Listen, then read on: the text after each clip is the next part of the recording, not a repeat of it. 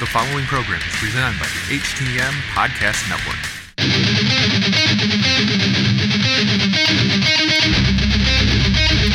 This is your United States of America. Speak your mind. Cross the line now, say the truth. No.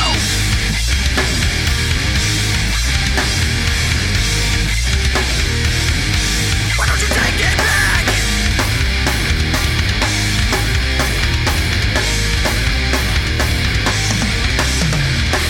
It is Monday, April 22nd, 2019, and you are tuned into the Hitting the Marks Pro Wrestling Podcast powered by the Roar Network at thegorillaposition.com in association with LastWordOnProWrestling.com and simulcast Inside the Locker Room at hackerhameen.podbean.com. On this week's show, we're talking CM Punk, the Montreal Screwjob, your superstar shake-up roster breakdowns, and a whole lot more. But before we dive in, it's my obligation to remind you this is a podcast by the fans for the fans, bringing you all the news that is news from across the professional wrestling world.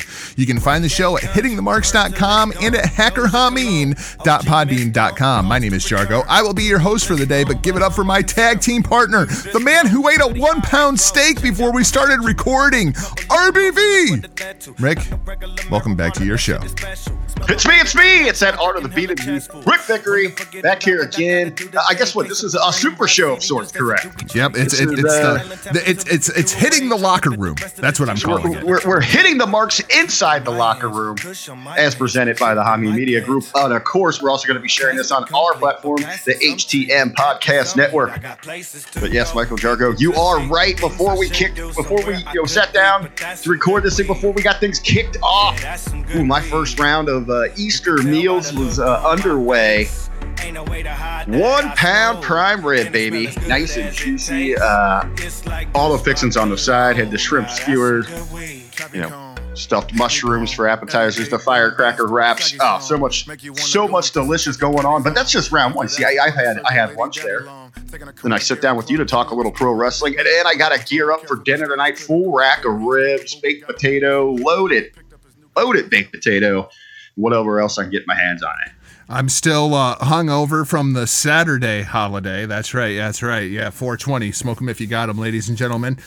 Huckleberry, we have got a lot of pro wrestling news to talk about. Of course, we did not record a Hitting the Marks Pro Wrestling podcast this weekend as it's Easter weekend, and my schedule's been ridiculous. Your schedule's been absolutely ridiculous. You even did a commentary stint over the course of this weekend. No, unfortunately didn't make the stint there. So much going on work-wise and all that, and some issues with flooding, so that kind of threw a wrench in the gears, if you will. Okay, well, we had a lot of plans this weekend that just did not come to fruition, so instead we sat on our ass and we watched NBA basketball. But Huckleberry, somebody who didn't sit around and watch NBA basketball over the course of this weekend...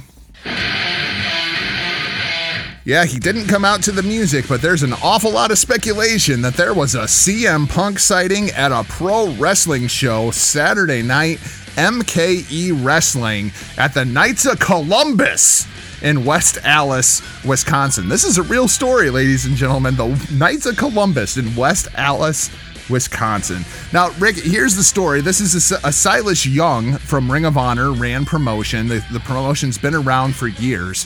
Punk and Cabana kind of came up through MKE Wrestling and the Knights of Columbus in West Allis, Wisconsin. Punk and Silas Young are friends. There's a lot of circumstantial evidence here. What's your take on this entire thing? Well, I guess what do we got here? 25 plus years of shows here at this venue, and this was actually the farewell. Correct. Indeed. They're no longer going to be running shows there. They wanted to do something memorable for the audience. We know that Punk was in the area, so it's not inconceivable that he could have made the trip over. We've got evidence out there of him actually wearing the same sweat jacket earlier in the day before coming in here. We're also seeing reports that this isn't really anything new, that he's been doing this sporadically for a few friends and spots around the indie scene, coming in under mask and doing some. Well, this is an interview that I heard I don't know, maybe 2-3 years ago with CM Punk, and somebody had asked him about returning to the WWE, and Punk comes out and he says, no, I don't think so. It's one of those things that you never say never. I like to cover all my bases just in case some internet dweeb is like, you said you'd never wrestle again. WWE? No, absolutely not. But you never know. I could pop up here and there, and let me explain that to you a little bit better. It's not going to be anything televised. It'll be me in a ninja fucking outfit wrestling one of my buddies, and nobody's ever going to know. Well, obviously, everybody knows at this point. The masked man, not Billy Ray Valentine, the masked man comes down the stairs and he jumps into the ring and he hits this dude with a GTS, and everybody immediately thinks it's CM Punk. Here's another couple of things to add into this equation, Rick. The matchup that was going on, one of the gentlemen that actually was picked up by the masked man and covered to make the win, is a guy by the name of Ace Steel, who was actually trained by, you guessed it, CM Punk and Colt Cabana. So there's absolutely that connection there as well. Everything about this says it was CM Punk, which tells me there's no way this was CM Punk. Well, the first thing there, you over there trying to link or expose any business with Billy Ray Valentine and some mass mark. I don't think that has any spot here. Well, you see what happened. What happened was I was on the PW Hustle and I mistaked the masked man for Billy Ray Valentine because I saw a goat face and I just assumed it was Billy Ray Valentine. It turns out it was some guy underneath a mask. Yeah, see, there you go. With this stuff, I'm really hoping there's a deeper meaning to this. And one thing I do want to talk about here is you had mentioned in this quote from an interview years ago what it really meant when he said, I'm stepping away from WWE. And to me, it really what it reminds me of, and everyone kind of takes that into when he says that, because I've seen this quite a few times. If that was him, he's such a hypocrite. He swore he'd never do this. He swore he'd never. Well, think about this. It's like a relationship or a marriage on that level, if you will. When it falls apart, if your marriage is falling apart there, it hurts. It hurts to your very core. Everything that, your values that you thought you believed was going to move forward, this thing called love and all this that's falling apart around you, you want to swear all that off, to help yourself heal, to move away. But eventually you're going to heal. You're going to want to find love again. You still have that passion as a human inside of you. So even if that is the case, I don't think it's really fair for us to hold something that he said, in the heat of the moment, trying to get as far away and distance himself and just cut off that relationship with WWE. And at that time, pro wrestling is, how he was associated with. That later down the line, you're going to find that love and that passion again. So I don't think it's fair to call anyone a hypocrite in that sense. Well, as a guy who's on his second marriage, I can absolutely relate to what you're saying because, after my first marriage fell apart, I swore I'd never get married again. And what I really meant was I would never marry her again. I wasn't going to let her ruin all women for me for the rest of my life. And that's the case here where people need to realize he's moved on. He still had that passion in him. He's just had to refine that fire. And he's taken that to different levels. That's why he wanted to try MMA, because he saw the parallels there. Or, he's involved in jiu-jitsu and all this stuff. There's parallels there where he can still get out and perform and push himself to those limits physically. So that's okay. To tie in that he's possibly been doing this, and even in that interview it said, hey, if he does it, it's going to be under mask. It's going to be in a ninja outfit. No one's going to know. So why now? Why leak this thing now? It is, Young is a good friend of his, and he's trying to protect his business. He had to have gone to Punk and said, hey, I'm going to let this slide. I'm going to let this out here. And the other thing is, too, I don't think a GTS was ever involved. The GTS is what got everybody buzzing. If this guy would have came in and just hit like a rock bottom, nobody would have been any the wiser. If this guy would have came in and hit a brain buster, nobody would have thought anything about it. But you come into the greater Chicagoland area and you hit a GTS, literally using the same moniker because this quote that I read off, it's not like it's the first time anybody's ever heard it. This was all the rage that was a couple 3 years ago. This lives up to the quote to a T. This is exactly the way to do it. And you use a GTS, everybody's going to talk about it, and everybody's immediately going to assume that it was CM Punk. Well, it took him a little bit in the video when he came in, and you could tell right away people were they were unsure what was going on. And then one individual started, CM Punk. It took even a little bit after he hit the go to sleep. What I'd really love to see here, and I know we're going to talk a little bit of their business here in a little bit, is All Elite Wrestling. And, how could they make a major statement? Especially, I don't really know right now. Well, I'm going to take this back. Punk he's going to absolutely be the only major over-the-top name that would really create a buzz with inside pro wrestling circles if he did show up at Double or Nothing. But he does have that somewhat crossover because he has had exposure through UFC.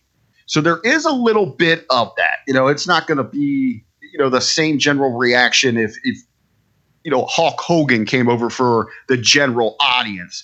But within that wrestling circle, it's really going to turn heads. It's really going to get people back, really full steam on that All Elite train. What I'd really like to see here, we've got about a month until Double or Nothing. Start having these CM Society like duplicates popping up all over, just like the grassroots program that All Elite is running right now. You don't know when they're going to pop up. Well, have a guy start coming out in a mask kit to go to sleep at some of these marquee or these bigger indie shows over the next couple of months and let people start really speculating. And I'd really had none of them actually be CM Punk. And then at Double or Nothing, you have maybe a couple of those guys come in, and then one finally is CM Punk when he unmasked there. I was going to say, eventually the payoff to that would have to be CM Punk confronting whoever this is. Well, that's why I went with the CM Society. I kind of think of like the Phantom. There's a bunch of them mimicking him around here, or with what was the real Eminem? Please stand up. So you bring out, these guys are all hitting his hair, and then the one that unmasked finally is actual CM Punk. I mean, that place would go berserk.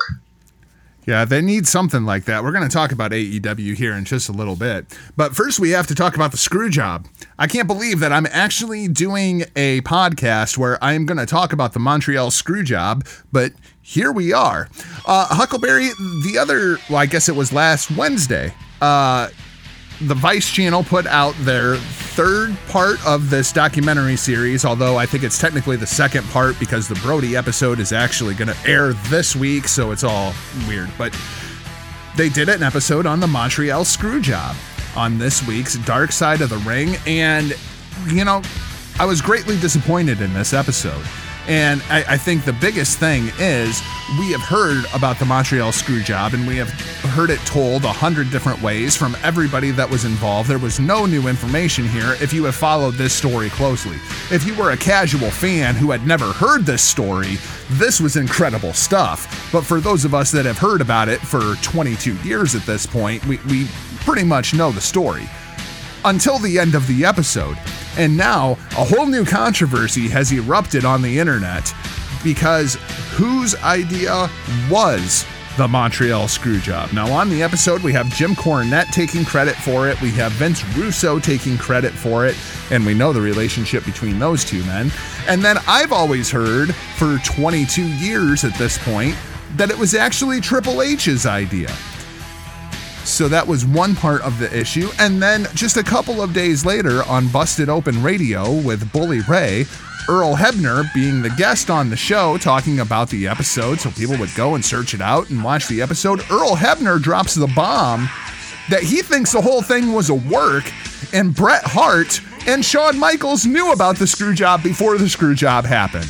So now the internet has absolutely erupted. It's 1997 all over again, Huckleberry. This is great.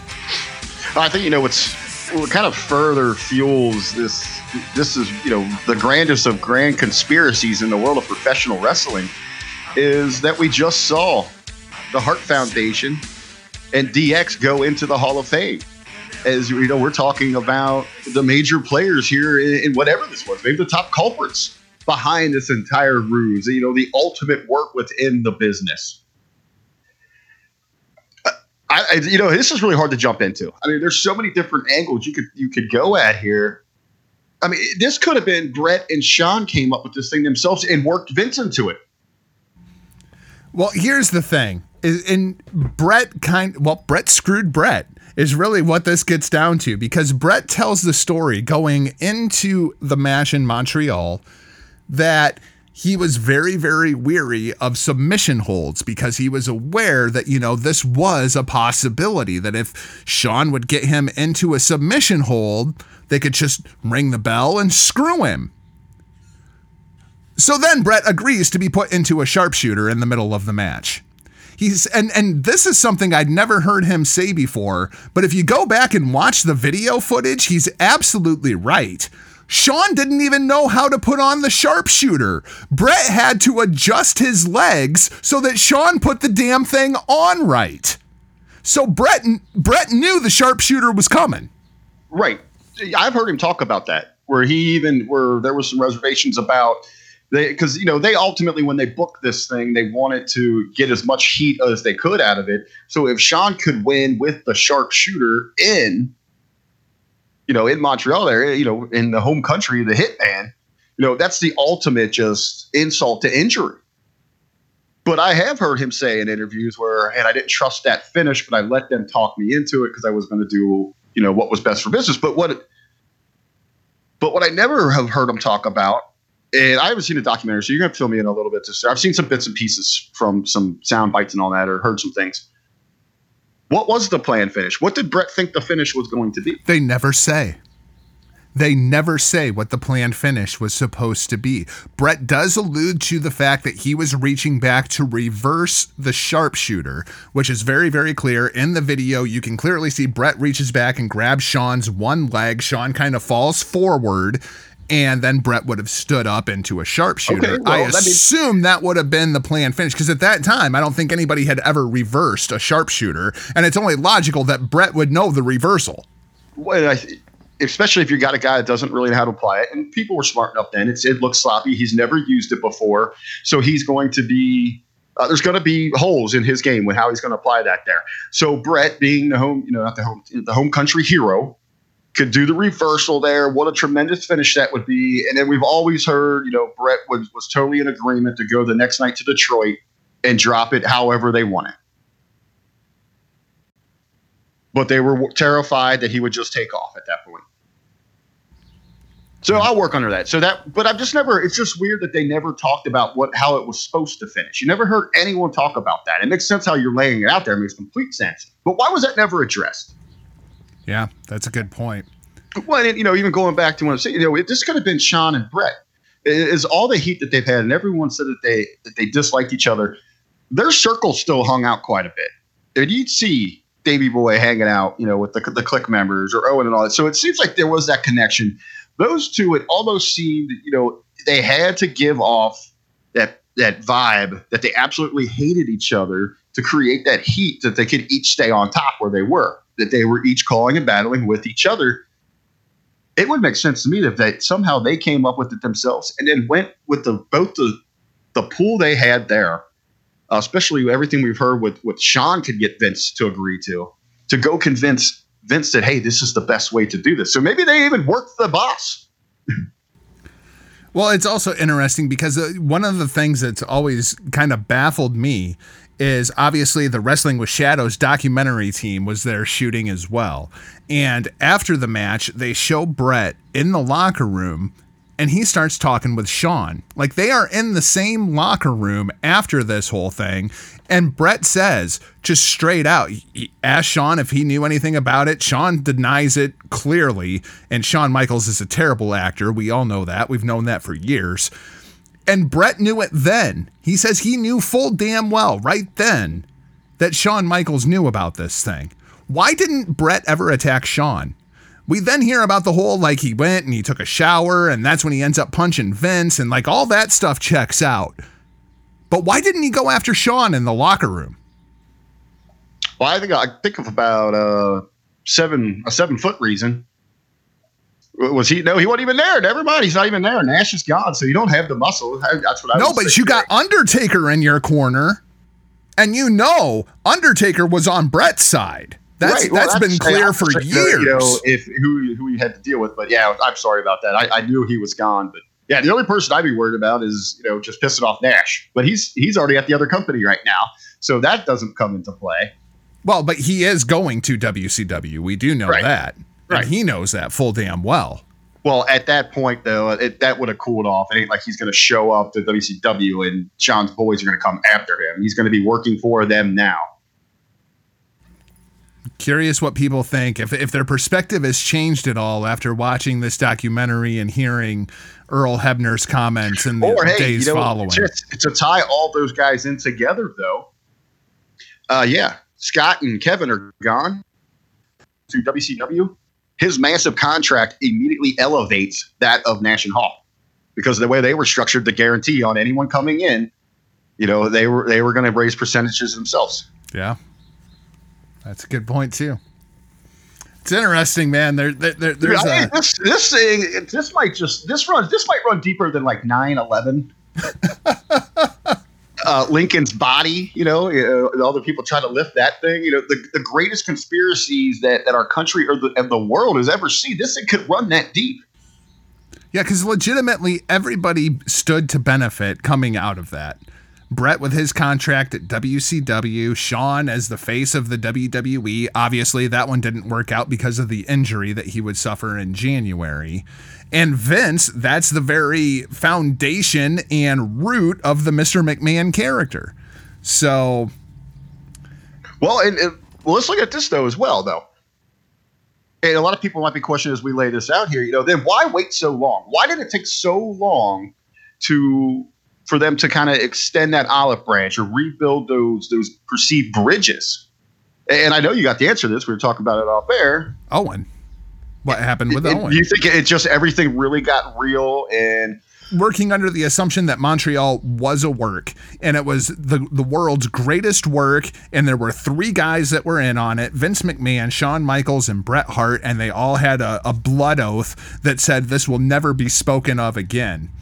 After the Owen thing happened, there's so much pressure from the family. There's so much outside pressure sources that even if he wanted to go back, Bret couldn't have in the immediate future thereafter. Well, then also with that, Bret doesn't want to go back. He got all of, the ill will that's happening there. And there's still heat in the family. And the fact that Bret is back and with Owen's widow, still not allowing him to go into the Hall. Could there be even reasons deeper that they know in the family that this whole thing's been a work? And that no one's really made it clear or cleaned it up because of Owen. And maybe that's why his wife, Martha, correct? Yeah. Maybe that's why she is harboring all this resentment towards the company, and his inclusion into the Hall of Fame. But, as I'm sitting here talking about, why wait so long or why keep it close to your chest? I mean, we are dealing with some guys that inside of their own business wouldn't expose something like that. And even if Bret would have come out years later and say, oh, yeah, I knew. Well, then it completely tarnishes his legacy. Yeah, that's very in every way. So even on the WWE, it would do the same for Shawn in many ways. I mean, just the great deal of respect that they would lose. Shawn's interesting because Shawn Michaels is really more than any other superstar throughout WWE history. There's career 1 Shawn Michaels and there's career 2 Shawn Michaels.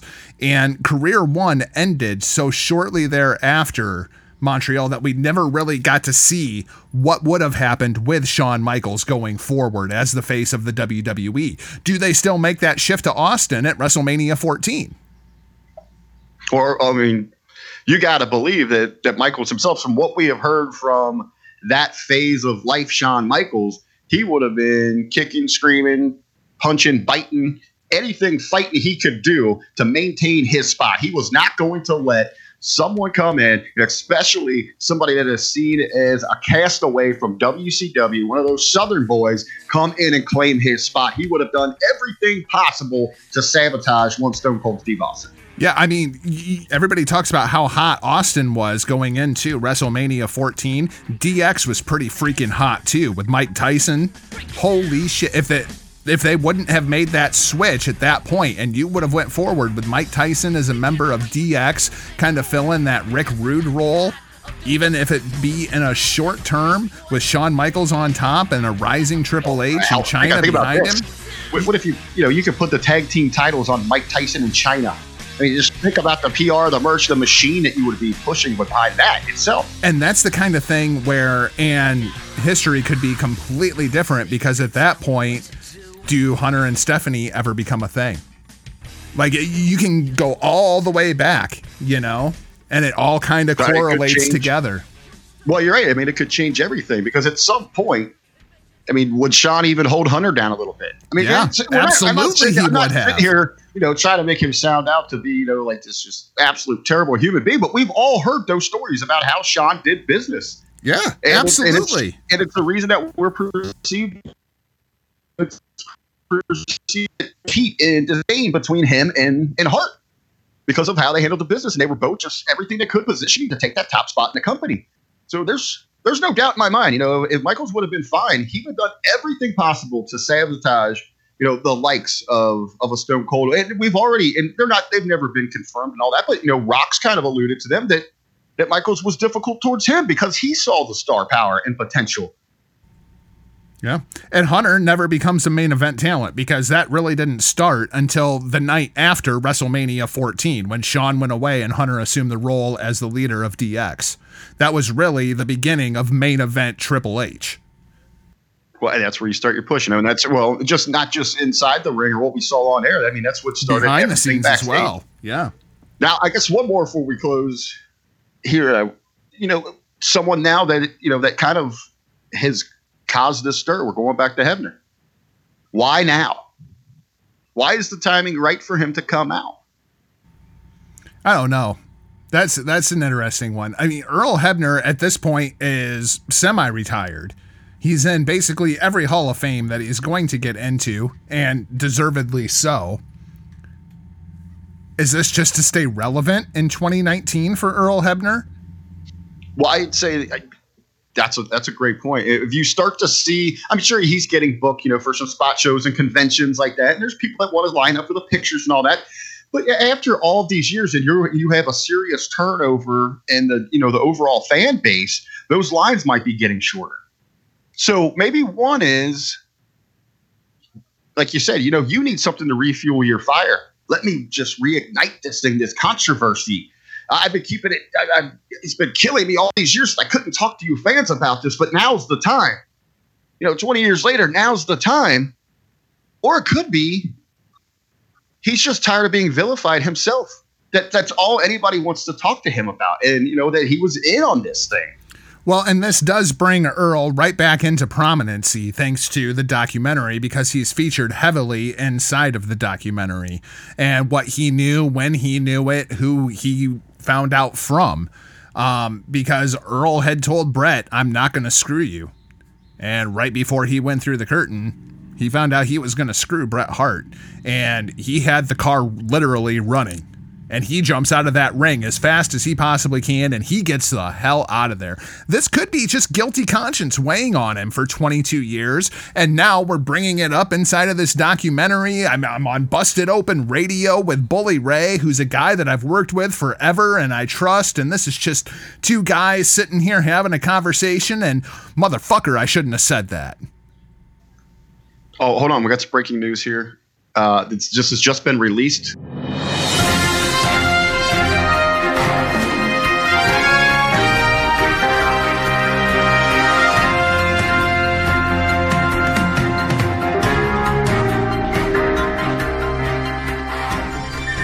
By WWE themselves. It's the Michaels report. There was no collusion. No collusion with Shawn Michaels and Earl Hebner and Vince McMahon. Shawn Michaels is absolutely acquitted. He didn't know anything. You heard it here first. The Michaels report, direct from WWE.com. No collusion. Let's shift to AEW and go Double or Nothing on May 25th from the MGM Grand. Huckleberry, we've actually got a card now. This thing is kind of starting to lay itself out, and we had a huge announcement over the course of the weekend. Dustin Rhodes. Very clearly Dustin Rhodes, not Goldust, not the natural Dustin Rhodes. This is just straight up Dustin Rhodes is going to take on his brother, Cody Rhodes, at Double or Nothing. And I got to admit, Rick, when I first heard this announcement, I was not impressed. I was just like, ugh, okay. You know, and I had this whole like monologue and speech about it being a vanity project and Cody feeding his own ego, and nobody really wants to see this match. And then I watched it. I watched the presentation on the Road to Double or Nothing of Dustin Rhodes, and I am fully invested. I want to see this dude just beat the ever-loving piss out of his little brother on May 25th at Double or Nothing. I think this is going to be a really good match. I think they're going to tell a really good story if they can get this thing hot enough. I can't wait for Cody's response to, what was this, episode 13 of The Road to Double or Nothing? You were correct. And just, to kind of go with what you were talking about when this thing was announced, I first saw what was happening before watching, a little bit of their hype, their build. Maybe wasn't, I don't want to say you were down on it, but maybe I was a bit more excited for it. Because, this is something people were waiting for. When Cody was still in WWE, thinking, this should be the undercard for these guys. Bring this full circle. Give them a moment like this to, just for the family, the name to shine. Let the two brothers go out there and honor their father. And anyone who's really followed these two, it's not the typical, brother, I love my brother relationship. I mean, they're many years apart. They've lived different lives. They were raised in different eras, came up at different times. Sure, with Dustin, the family struggled a bit more, where Cody probably saw a little more, extravagant lifestyle because things were just going better for them. And then you have Dustin is out on the road, breaks out so young on himself. He saw some of the struggles, obviously trying to live up to, his dad and just being so close there and working with him and not being able to get over. I mean, that has to weigh on you a little bit, not taking away because he's had a tremendous career. As he said himself in The Road to Double or Nothing, I mean, he's accomplished about everything possible outside of, a few major main event spots, world championships, but he's experienced, quite a bit that anyone else that's inside the business of professional wrestling would give anything for.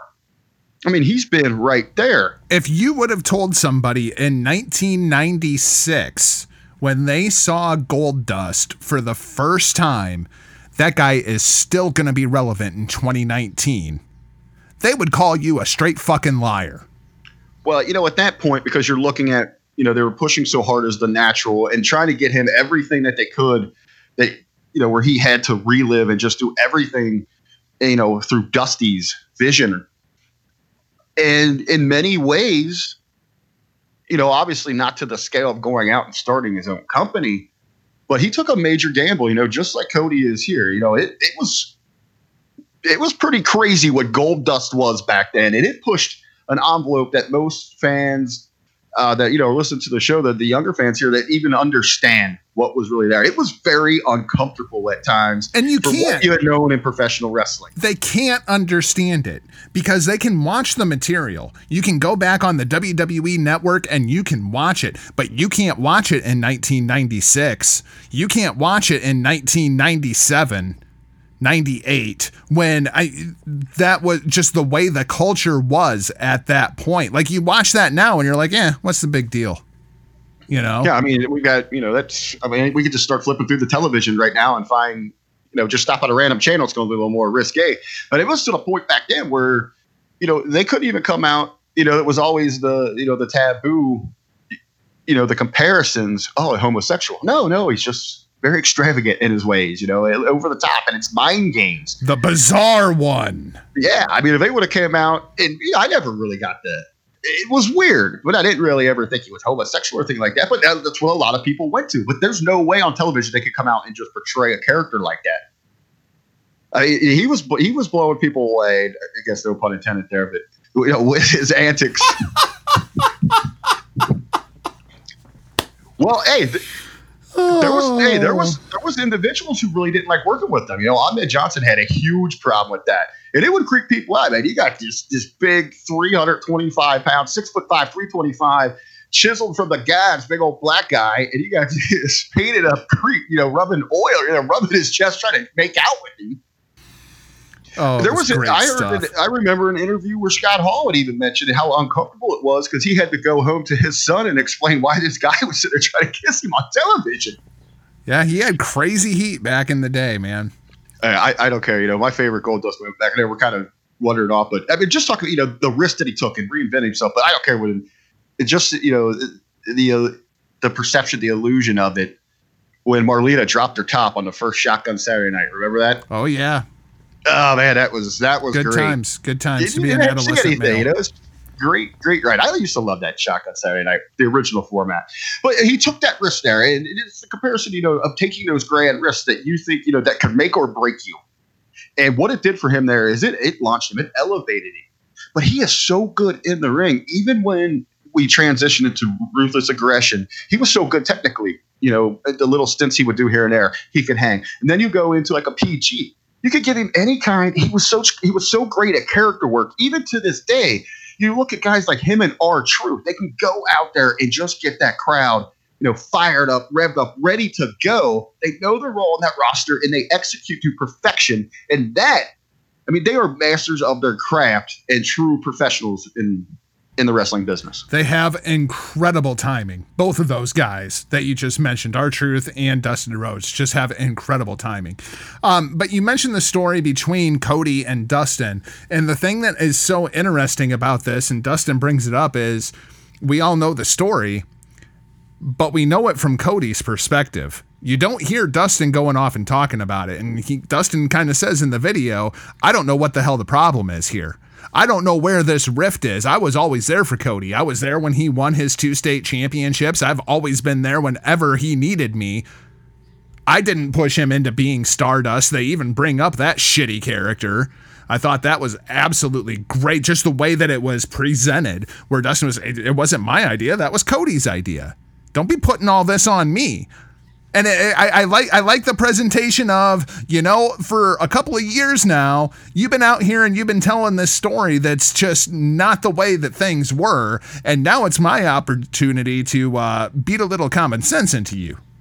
See, I even like the twist that he put on there. He didn't not even try to take credit for or kind of direct the blame for how many people see the Stardust character. He put it over properly. Yeah. He said this was his. He worked on it on his own. He was very masterful in this thing. And I want to give him all the credit for that. He's very talented. But then, he goes in and he says, but there's another side to that talent where he's a downright selfish bastard. And we can see that in Cody. We've seen that for years. As good of a businessman as Cody presents himself as, he also can present himself as a complete egotistical maniac where everything is about Cody. Like, I don't know, booking yourself against your brother at the biggest show that you've ever done. And when I first saw this on paper, that's what I thought it was. You have to see the video. If you have not seen the video, go over to YouTube, type in The Road to Double or Nothing, and find this episode, because the story they're telling is absolutely one worth watching.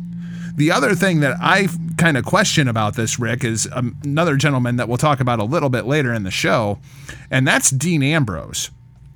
Because when I did the run sheet for this show originally, I had the Superstar Shakeup, and I had went through the entire roster and kind of divvied people up by baby faces and heels. We'll talk about that later in the show.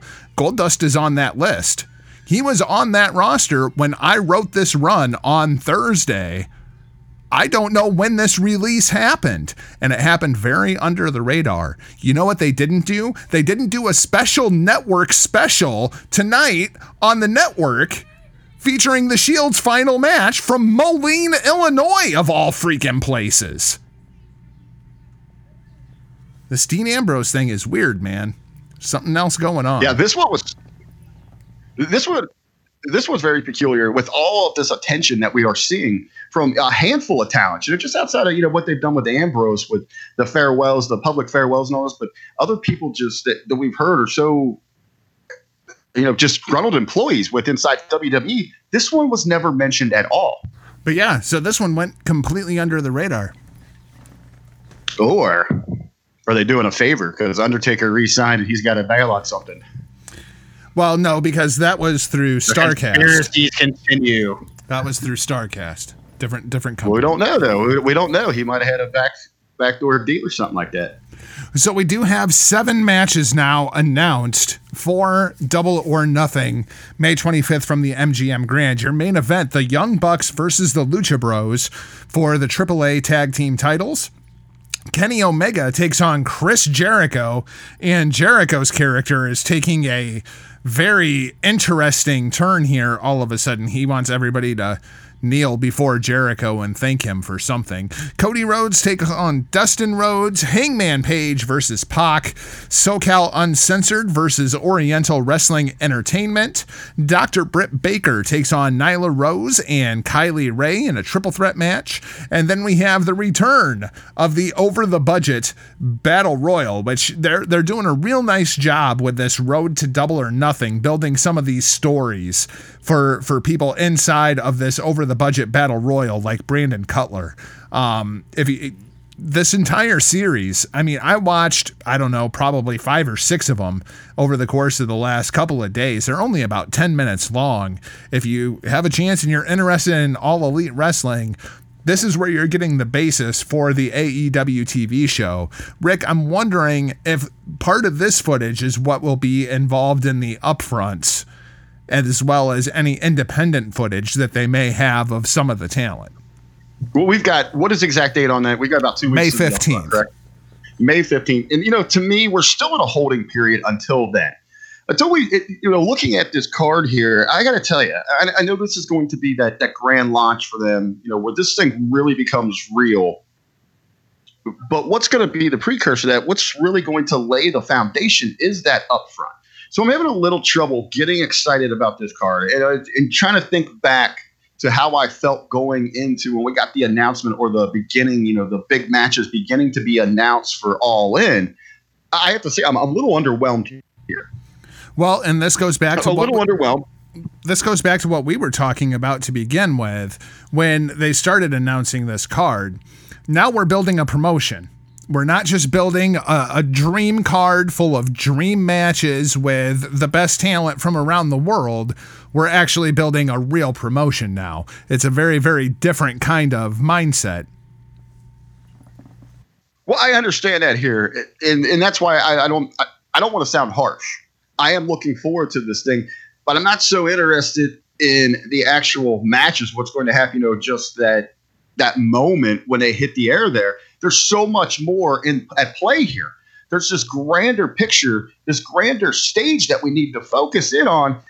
To me, that's more interesting when we're talking about becoming an actual company than just pulling off a show like All In. I mean, that was in the novelty of itself was just in that moment, and then being associated with StarCast and having, all of us, the thousands upon thousands of us, just kind of flock to that area in a tremendous gathering. This is creating a whole new world. This isn't just a moment. I mean, you're creating a world that you're hoping can last, for generations to come here. There's so much more at play. I'm more interested in what we're going to get at this upfront. And through that, obviously, we know they got great support from the people from their core audience, those that are already there. Are they going to be able to expand beyond those borders, those horizons? Are they going to be able to just not get, the average WWE casual fan, but people that want a little more, maybe a little more substance? Those that have left professional wrestling because they feel what they realize is professional wrestling and WWE has left them. They need someone to invite them back to the table. Are they going to be able to pull that audience, that consumer base? To me, the business aspect here is much more intriguing than anything we have going on with the card. I'm sure there are some people that are very anxious to hear us talk about the TV deal and all of the rumors that are going on with the TV deal. But unfortunately, at this point, that's all we have right now. Everything is rumor and innuendo, and we're hearing way too much that is contradictory to everything that we've heard before. So I think we're just going to take a step back and kind of let this thing unfold, and then we'll kind of comment on what we think of this whole thing. Yeah, I think that's a fair way to approach it, because obviously, with our backgrounds and all that, we could sit and talk probably for 2 hours just on the rumors swirling around what's going to happen at this upfront. And I see, from every different angle, what we kind of always pride ourselves here. And one of the things that, when we use the term mark chart, a lot of people kind of throwing that out. It's catching on, baby. It's catching on. I love it. But they don't understand it. And a part of it to counter that is to prove that you don't fall under that classification, that category, is you need to have the ability to step back and kind of go 360 around a certain subject and look at it from every angle and find pros and cons out of it, instead of just jumping off the roof with whatever your first thought is. There's so much going on that we can't even begin to grasp because we simply do not know. But to me, that's going to be the most interesting story, especially here in the next 2 weeks for anything with AEW. But this card itself, we're just putting over Cody and this kind of gives me that feeling. Was my match, even going into All In, is a classic throwback what we saw for the NWA World Championship, Heavyweight Championship, when we had Aldis and Cody. That's going to be this type of match. It's not going to main event there. We already know the main event and all that. It's going to fall right in there. It's going to have something special about it, something where you take a step back in time and feel just that classic vibe of professional wrestling. I'm looking forward to that. I'm looking forward to Hangman Page and Pac to see what the hell they're going to do here. I think this is going to be one of their big stories as you do go forward. It's going to kind of lead us into television in the fall. These two are going to be major players going against one another. But unfortunately, the two big matches that you're selling this thing on, I don't have a whole lot of interest in the AAA tag title match. And I don't have a whole lot of interest in what Kenny Omega and Chris Jericho got going on. Yep, I completely agree. You were talking about well, I was going to say, that's just simply because the Lucha Brothers are overexposed, and it still kind of irks me a little bit, or maybe it's to a point where I just don't even care. And it's because of Omega and Jericho immediately exposing their past business. Why should I care this time? Yep, exactly. It's not the same dynamic as we had going in the first time. At this point, I want to see Jericho versus Cody more than I want to see Jericho versus Omega, strictly from the build on the road to Double or Nothing. You talked about expanding borders. Let's jump over to the world of New Japan Pro Wrestling for a quick update. We had the first big Road to Dontaku show. Juice Robinson defeating Bad Luck Fale to retain his IWGP United States Championship. And Rick, you will enjoy this match if you haven't seen it already. It's a story as old as time. I think, well, at least as old as WrestleMania 3. This entire thing is built around Juice Robinson being bound and determined to slam Bad Luck Fale. In the end, he finally does, and he gets himself the big win. Hey, you can't beat classic storytelling. Yep, and the Japanese audience was into it, even if I wasn't. And it's just not just professional wrestling. It's anywhere. You got that big bad obstacle in your way and you just want to body slam it. Show that you could pick it up and throw it down. That's just life. Yep.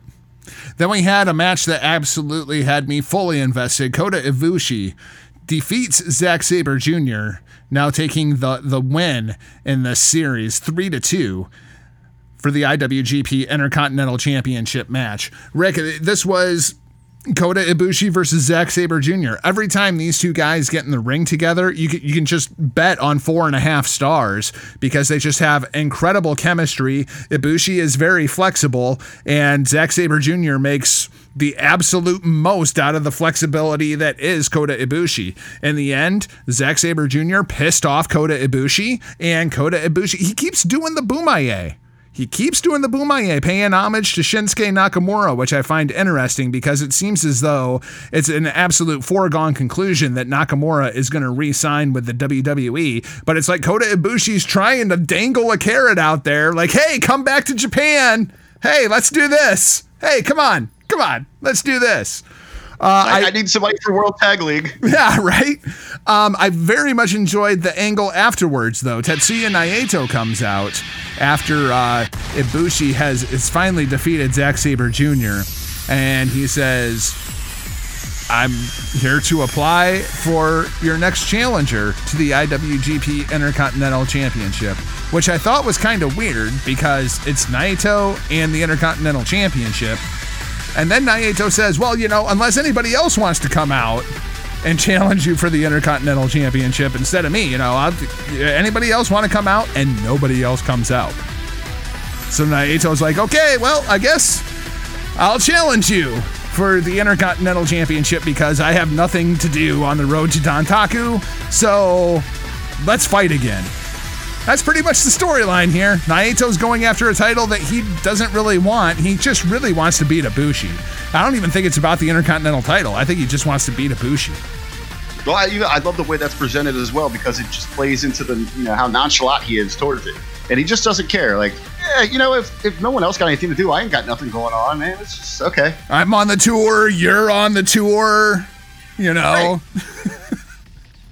That's just makes sense, That's Naito for you. So we're looking at Kota Ibushi versus Tetsuya Naito at some point, I'm guessing probably May 3rd, for the Intercontinental Championship. I absolutely expect Ibushi will win that and then go into the G1 as the Intercontinental Champion. And I think Naito has to go into the G1 as the favorite to win the G1 Climax this year. Yeah, it's going to be very, very interesting. I mean, so many possibilities, with stories going into that G1. And every year that I get more and more drawn into what's going on in New Japan, and just the excitement level that I have just the rise, because how they tell that story with so many puzzle pieces going into that tournament, it's something truly special to behold. Hey there, do you like Ring of Honor? Yeah. Do you like Impact Wrestling? Sure do. How about independent wrestling? Of course, who doesn't?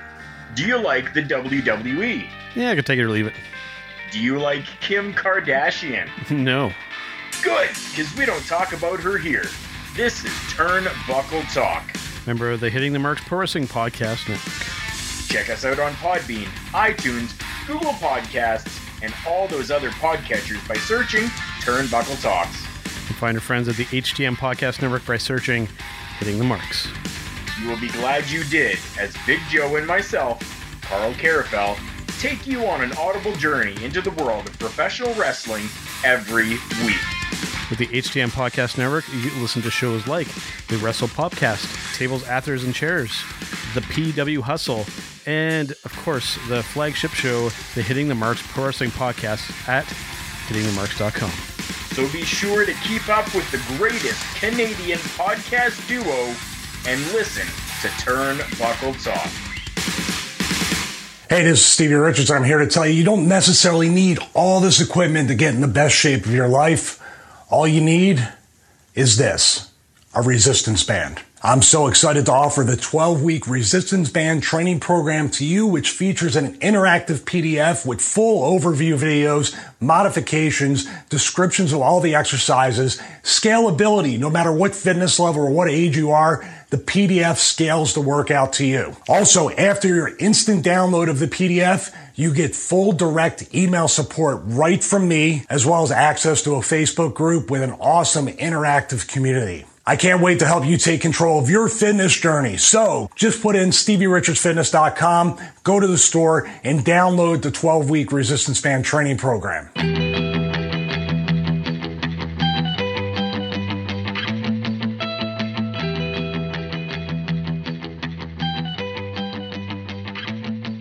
Hey, what's up, you Melvins? It's your boy TK O'Ryan, 1/3 of the best six-man tag team on the planet, The Kingdom. Hi, this is Allie. Salutations. This is Dalton Castle. I'm David Arquette. My name is Rich Swan. What's up, guys? It's Jeff Cobb. Hello, everyone. This is Bill Apter. Hi, this is Ring of Honor Super Official Todd Sinclair, and you're listening to The Locker Room. So let's talk a little bit of WWE, Huckleberry. It's about that time. I guess we'll start off with Drew McIntyre. And Drew McIntyre is not a very happy sociopath, the way it seems. Drew McIntyre released this quote here just a couple of days ago. I can look around now and I see people who have lost perspective, McIntyre said of the WWE locker room. They're perhaps tweeting about how upset they are with their lack of opportunity instead of bettering themselves or working harder outside of the ring. They're clearly not going to the gym and they don't have that fire anymore. I understand because I was there and I can spot it because I was that guy. It's my job and my character's job to get rid of those who don't necessarily have that fire and remind me of my younger self. You know, when I look at the WWE roster right now, Rick, Drew McIntyre is probably the one guy in that locker room I don't think I would want to piss off. I think Drew has kind of walked in there and just straight taken over that locker room, kind of like Undertaker did all those years ago. Drew's going to fill that role of, hey, if you got a problem, you take it up with Drew. Well, I think, go one step further here. I love how he took, accountability for himself. I was there. That's the reason I lost my opportunity. I mean, hell, he was dubbed the chosen one. And, looking at everything, all the tools that he had with him, it was hard to argue. But he wasn't ready for that stage. He wasn't ready for that opportunity. Took some things for granted. Had to leave the company. Had to go out there on the road on his own, reinvent himself, find out what it truly, meant to have that stage to perform on. To have, just to support the backing. We can sit here and people can try to vilify WWE and what they do and how they mistreat talent and all that. Sorry, it's still the biggest and grandest and best stage to work on because you're going to be compensated. You're going to be taken care of. And what that does even further is when you eventually leave there, if you want to go somewhere else, it raises your stock. You're worth more from the time and success that you've had there. He realizes that now. He's not taking that for granted. I would agree with you 100%.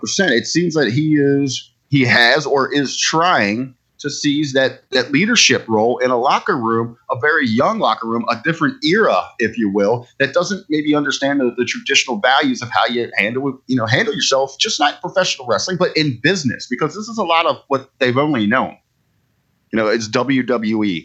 And I see him going in and actually doing this in an interview form where, Undertaker would take care of it in-house. You wouldn't have him going to the press with this thing. It's a good point.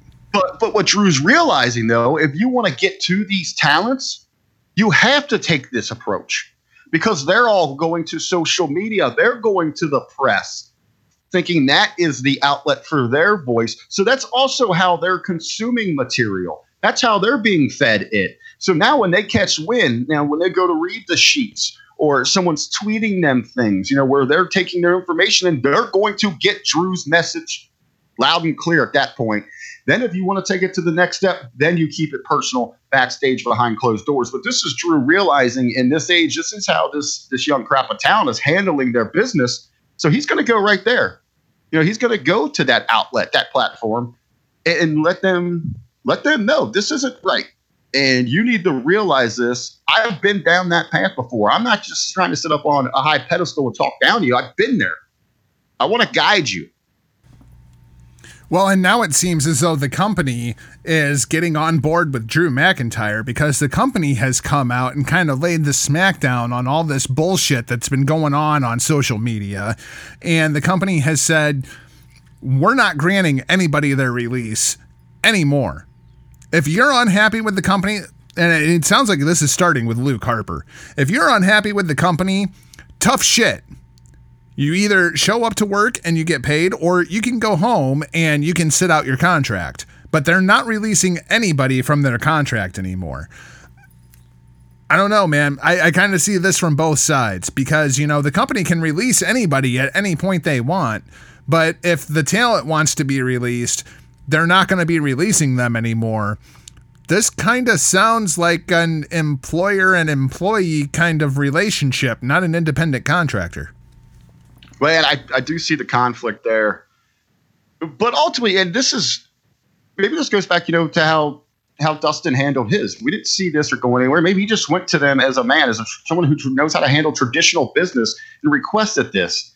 And, and he's given so much to that company. He's probably got tremendous relationships where he's like, you know what, I am going to leave and go work with my brother's company and all this. You guys know I'm not going to be a major game changer where, sponsors and all this are going to feel threatened that I've jumped over there. And that would make sense, to let someone like that go. And there's very few people that could really, have that kind of influence making the move because it's the way they. We've even debated if Ambrose will have that influence. Well, I don't think. Well, because it's all about brand supremacy, where no superstar is ever going to get close enough to touch that again. And now, no matter how people think how highly they think of Roman Reigns, he'll never fly, as high as a Hulk Hogan, a Stone Cold, or a Rock, simply because that they even held Cena down, under those standards because you don't want to lose its brand supremacy. It's all about your brand there. I wonder, if they would still grant releases if you handled it the right way, but. I could see from the office they're getting a little fed up with these people, this millennial age group, if you will, that just think that you can go air out anything and say anything you want on social media and it is okay, that there will be no ramifications against you here.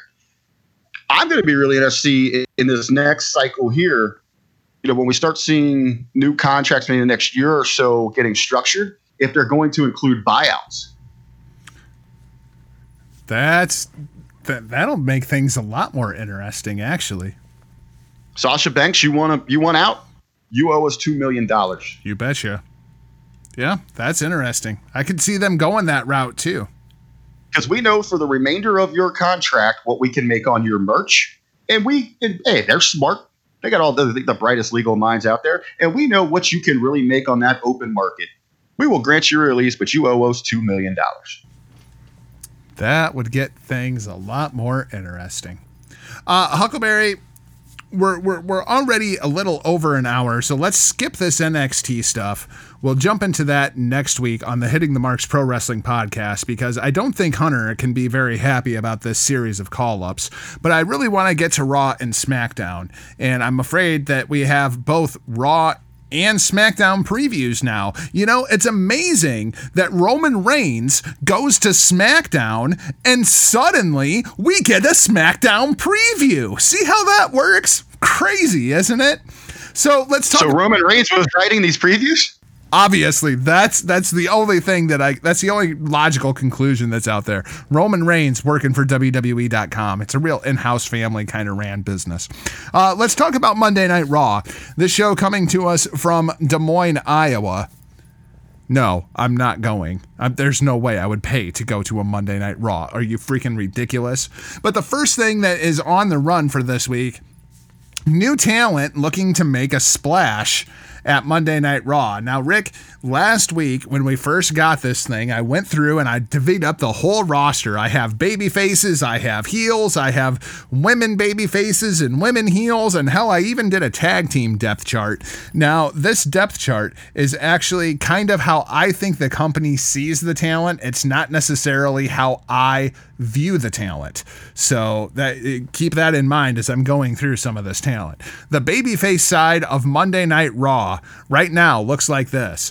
Seth Rollins, AJ Styles, The Miz, Rey Mysterio, Braun Strowman, Cedric Alexander, Goldust, oh wait, nope, he's not there anymore, and No Way Jose.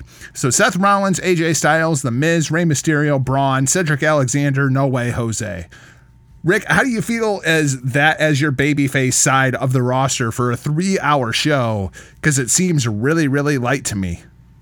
Well, unless they're planning on having Rollins wrestle like 2 20-minute matches, it's really, I don't know how they're going to get through this here. Yeah, it's not deep enough for a 3-hour show. Heel side of the roster looks like this. Brock Lesnar, who obviously is a part-timer. Yeah, I'm here. I think we have a terrible lag. Why don't we hang up and reconnect? All right. Okay. Welcome to intermission.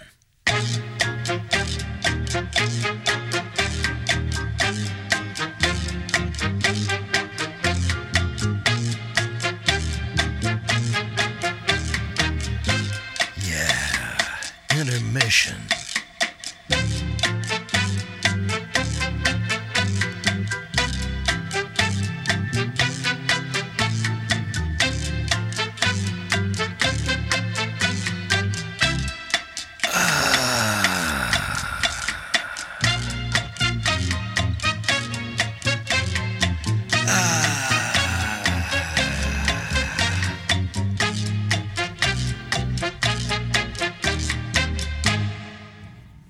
All right, so the heel side of the roster breaks down like this. Number 1, we have Brock Lesnar. Obviously, part-time. We don't know if he's going to be on Raw, if he's going to be on SmackDown. He's Brock Lesnar. He can do whatever the hell Brock Lesnar wants to do.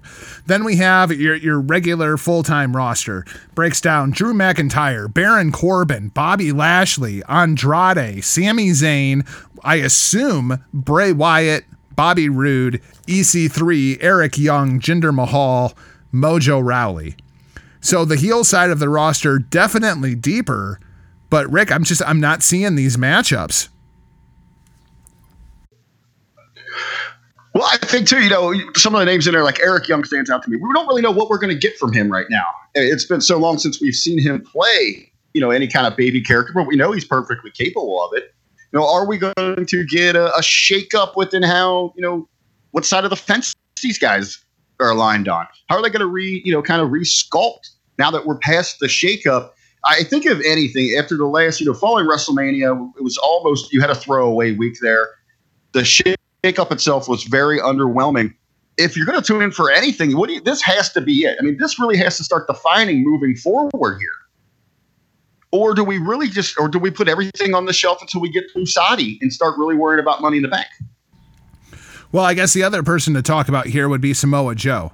Because Samoa Joe, obviously the United States champion, still on SmackDown, along with Finn Balor, who's the Intercontinental champion, also now on SmackDown. It is anticipated that Samoa Joe is going to make a move over to Monday Night Raw. So then you have Drew McIntyre, Samoa Joe, Baron Corbin, Bobby Lashley as your top 4 heels on Monday Night Raw. Your top 4 baby faces: Seth Rollins, AJ Styles, The Miz, and Rey Mysterio. Does that do it for the next year? I'm still working under the impression, hey, this whole thing is just buying the time. They're trying to keep people excited to get to the summer. And we are going to see, as they head into, where they split, where they've got to make both parties happy between NBC Universal and Fox. I think the pressure is really going to be on them. I think they're going to try some things through the year to try to find that formula. I don't know if they're going to get to it. I'm still thinking that the brand split's going away. If you're going to present, top-notch quality programming to 2 of the top networks that are going to be breathing down your neck, I think you got to scratch this thing and combine these rosters. I also thought, maybe they'll just go heavy on the women on Monday Night Raw, and that's not the case either, because your babyface side of the roster at this point is Becky Lynch, who's on both shows, Alexa Bliss, Naomi, and Natalya. That's all the baby faces on Monday Night Raw. Your heels are currently on Raw. You have Rousey, Lacey Evans, Sasha Banks, assuming she stops throwing a fit, Nia Jax once she comes back from injury, Ruby Riott and Sarah Logan, who have been defined down to jobber status, Dana Brooke, who never got promoted from jobber status, and Zelina Vega, who they just use as a valet for Andrade. Like there basically is no women's division on Monday Night Raw. Well, what's evident of the lack of depth in this thing, and not even just depth, I'm going to say actual star quality.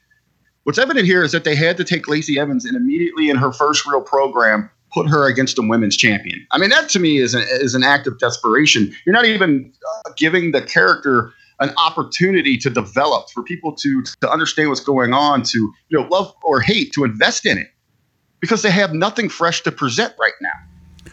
Outside of Becky Lynch, your number 1 babyface on Monday Night Raw is Alexa Bliss, who I think is still playing a heel. They're still fighting that she is a babyface, but it's clear she is a babyface at this point. Yeah, when I saw this, it was quite a question, because you had Becky listed under the baby, not Becky, Alexa listed under the baby faces. And I was like, what? Is this like a typo? But then I knew which you were kind of alluding towards is you're 100% right. The fans want to embrace Alexa Bliss, and they have for some time now. And it's kind of just a testament to how good she is, at her craft. And, and we've only seen her in the small doses where she's been working the persona through a moment of bliss. And now we're seeing that transition back into the ring where she was quite dominant, this last time out. The fans are gravitating towards that. They want to cheer for her. Now, as you put it out there, is this something that the WWE is just going to try to fight against? Just not going to let this thing happen kind of organically? And I can understand a little bit why they would do that. You're going to need someone ultimately that is a presentable challenger for Becky. And right now she is the hottest thing in the company. Yeah, I completely agree. And when you look at the rest of the heel roster, you're without injury and people that are gone from suspension or whatever the hell is going on with Sasha Banks. Right now, the heel side of the roster on Monday Night Raw is Lacey Evans, Ruby Riott, Dana Brooke.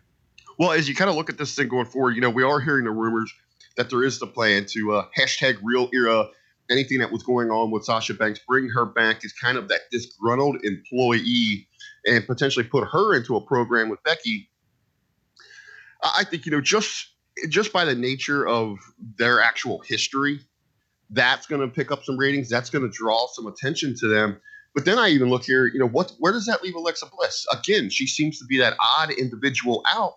It becomes quite the damn shame because of how talented she is. And I could make an argument when we're looking at the upper echelon, what we really have left. And you have to play creative into this, how the personas have been handled. Charlotte's really all you have left here with Becky. We can't revisit that as well. We would think so. We're going to talk about that here in a little bit. But in a long-term program, you need some other competitors.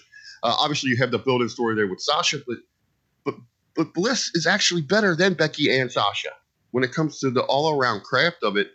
I wonder if they're afraid a little bit to, letting Bliss and Becky get in there and mix it up, because Bliss will actually expose a lot of the weaknesses within Becky. And I know this is going to be an unpopular opinion. It's going to be a hard pill for many to swallow. But right now, she is so high because she was given a hot character, and they don't even really know how to handle that right now. She isn't doing anything with that badass Becky character. She's just kind of just strutting around doing nothing. She's not creating any kind of havoc. She's not creating any kind of interest in her going forward. And this thing with Lacey just proves the lack of depth that you have to bring in a newcomer. I mean, she's only had 3 matches. Yeah, and only one singles match, and it was last week when she defeated Natalya to become the de facto #1 contender. Yeah, instead of introducing a character, letting people invest in it, love it or hate it, at least you can invest in it and understand what the hell they're trying to present to you. They're not doing that. They're just for whatever reason just launching this thing to the top, and then from where, okay, so you get a couple months out of this thing, then maybe after this is done, Sasha comes back, you get her ready after. Well, they were talking about, I heard maybe she will win the women's Money in the Bank, so that she's the chaser now. But then it brings up another question with Sasha coming back in. You're going to bring her in as a disgruntled employee, and the WWE expects people to boo that? Yeah, well, because you have that big chunk, that very vocal. I know it's a minority, but it's a good sized chunk, and they are very vocal. We'll see through this, and we'll see that they're going to perceive it as you're forcing her to work. Yeah, is still believing that she had actually requested a release. I'm not buying into that thing. I thought this entire thing was a work from the get-go, #real era, but a lot of people aren't going to buy it that way, and they're going to rally behind Sasha. So now you're going to have seemingly 2 disgruntled horsewomen going at it with one another. Let's talk a little bit about your other girl, Charlotte Light, otherwise known as Lacey Evans. Last week on Raw, we saw the match between her and Natalya. I went back and watched the match, Rick. What did you think of Lacey's basically in-ring debut on the Red brand? Because I can tell you right now, I was not impressed at all. I liked a lot about it. I like her character work in there. I think she can sell and tell a story in there. She's still not as crisp. You can tell she's still trying to pick up that red or blue style, which is different than NXT. And to be honest, I mean, she wasn't that good in NXT. Yeah, she wasn't masterful there. It was one of those cases where, okay, we got more of a persona than we do an in-ring talent here. We need to do something with this, and we need some more depth. We need something different up on the red and blue just to shake it up. What I took from that matchup last week on Monday Night Raw was during the Royal Rumble, we saw Lacey and Natalya kind of squared off. And I took that as, okay, Lacey, show us what you got. Because if you can't have a good match with Natalya, you're probably not going to have a good match with anybody. And the Rumble match was a mess. So I felt like Monday on Raw was kind of a status report. Let's see how Lacey's doing with getting up to speed inside the ring. I still was not impressed, man. I don't think there's any way... You've talked about Becky not being as good as Charlotte or Rousey. I don't see any way that this is going to be a good match between Becky Lynch and Lacey Evans. I just don't see it. Yeah, I don't think Becky can carry it to that level. Going back to your question, what I thought about the match, I think your assessment is perfectly fair because of one thing, because it had a #1 contender stipulation put on that. If this is just a match to start letting us learn about Lacey and growing her, I think it would have been very suitable. But when you slap that gimmick on it, you got that #1 contender, it changes the complete dynamic.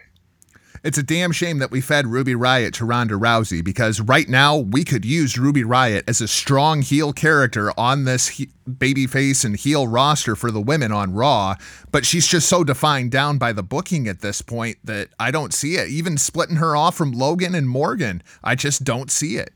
Well, and that brings into question, the creative's foresight to actually, look, see down the road at what you could potentially have. You gained nothing by going out and having Ronda Rousey run through the Riot Squad, all three of them just within minutes, within like 6 minutes. You gain nothing with that. Everyone respects Ronda Rousey. They know she can do that. If you were to save something like that, the Riot Squad would have been a tremendous program coming out of WrestleMania with Becky Lynch to establish that badass, now she's got 3-on-1. Yeah, sure, she just took down, she just survived Charlotte and Ronda Rousey, which, a hell of an accomplishment itself. But now she's got 3 people that are a cohesive unit that are all geared with one goal, is to take you out. That's how you build up, if you're going to have your baby with the title. I mean, that goes back to Hogan booking.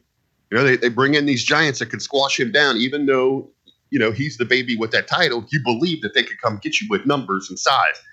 And then you really elevate Ruby herself is her persona would have complemented, would have been the perfect villain for what we're getting here with Becky. The one that I'm looking to right now, if I have to elevate somebody on this women's heel side of the roster, it's going to be Zelina Vega. I mean, they basically just use her as a valet. She hasn't been defined down. She's fantastic in the ring. I elevate Zelina Vega, even though I think that's going to do terrible things to Andrade. Well, I mean, it's going to be one of those, which is more important right now? Which do you choose? Right now, I think the more important priority is Becky. Okay. Andrade puts a ring on it. He's safe anyway. There is that. But we went through the men's roster, we've went through the women's roster, and we think that both of them are light on Monday Night Raw. So let's take a look at the tag division, because, Rick, this tag division is stacked. You have the Major Bros on top right now as your Raw Tag Team Champions, and then you have the Usos, the Flying Dutchman, the artists formerly known as War Machine, the Revival, AOP, and then there's a drop-off into the second tier when you get to the Fashion Police, the B-Team, Rhino and Slater, Lucha House Party, and the Ascension. But this is a deep tag division. I just don't trust them to use more than 2 teams at a time. Or I'm wondering if we're going to get a bunch of mix and match 6 and 8 mans where you take them tag teams, throw them together. Wouldn't this be cool? Let's throw a War Machine with AJ Styles or with Seth Rollins versus so and so, where they're kind of just going to be bit players in this thing, or they'll just throw 2 teams together to go out there and kill some time. Let's go out there and have an 8-man. That'll eat up a good half-hour programming each week. Yeah, and you're going to need it on that 3-hour show. I guess let's talk a little bit about War Machine. Obviously, we saw their debut on the main roster last Monday night, and I guess there was an audible laugh from the Montreal crowd when they came out and they presented the Viking Experience. Now, Rick, I don't even have nearly as much of an issue with the name the Viking Experience as I do them changing their goddamn names. Why did we have to change Hansen and Rowe? What did they make them? Elik and Ebar or some stupid shit like that? What's wrong with Hansen and Rowe?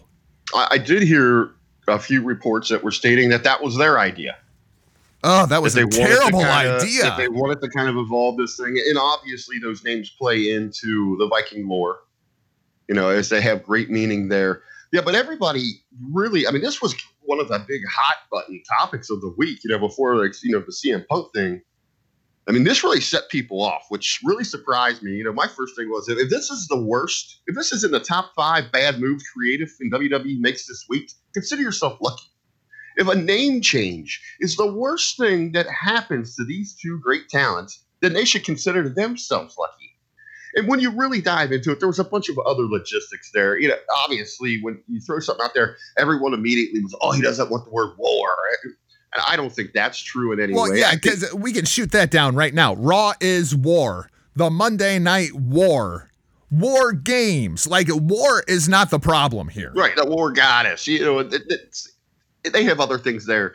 But again, maybe this was a case where Vince just didn't like the term war, because he doesn't apply the same logic to every situation. But I don't think that was it. If anything, to me, it would be Raiders. Mainly because, especially in Viking lore, when you apply Raider, those were the individuals that went in and raped and robbed and murdered. Not necessarily such a PG thing. Digging into this, it potentially had more to do with trademarking issues. Obviously, a lot of people, when they hear Raider, immediately think in the NFL. But hell, War Raider is a Kiss song, correct? Well, War Machine. War Machine, that's what it is. War Machine was Kiss song. That was one of the things there. So you're not going to want to get into a trademark battle with Kiss, who are the kings of branding. Oh, yeah, because Gene Simmons will shoot the shit out of somebody if you even say, we might have said Kiss on this show too many times. Oh, and then I know what it was. There was a potential for a campaign once the Raiders get set up in Vegas, like War Eagle down in Auburn. They were going to run a potential for a campaign War Raider. So that was, and there are so many different kinds of trademarks that you have out there. You have your general use and your merchandise things and. This so just seems so generic to me. I would have been fine if they would have called them the Sons of Odin. Okay, but let's look at here. And we talk about their target demographic. They still try to. I mean, obviously, we're looking at the ratings. We know who's watching. We know who's spending money on this. It is the older crowd. It's people our age, but they do have their kids involved. So when you bring in someone, you bring in a 4 or 5 year old, someone like Q or Levi, my nephew, and that when he looks at that, he might, what's a War Machine? What's a War Raider? But it's a lot easier to understand Viking experience.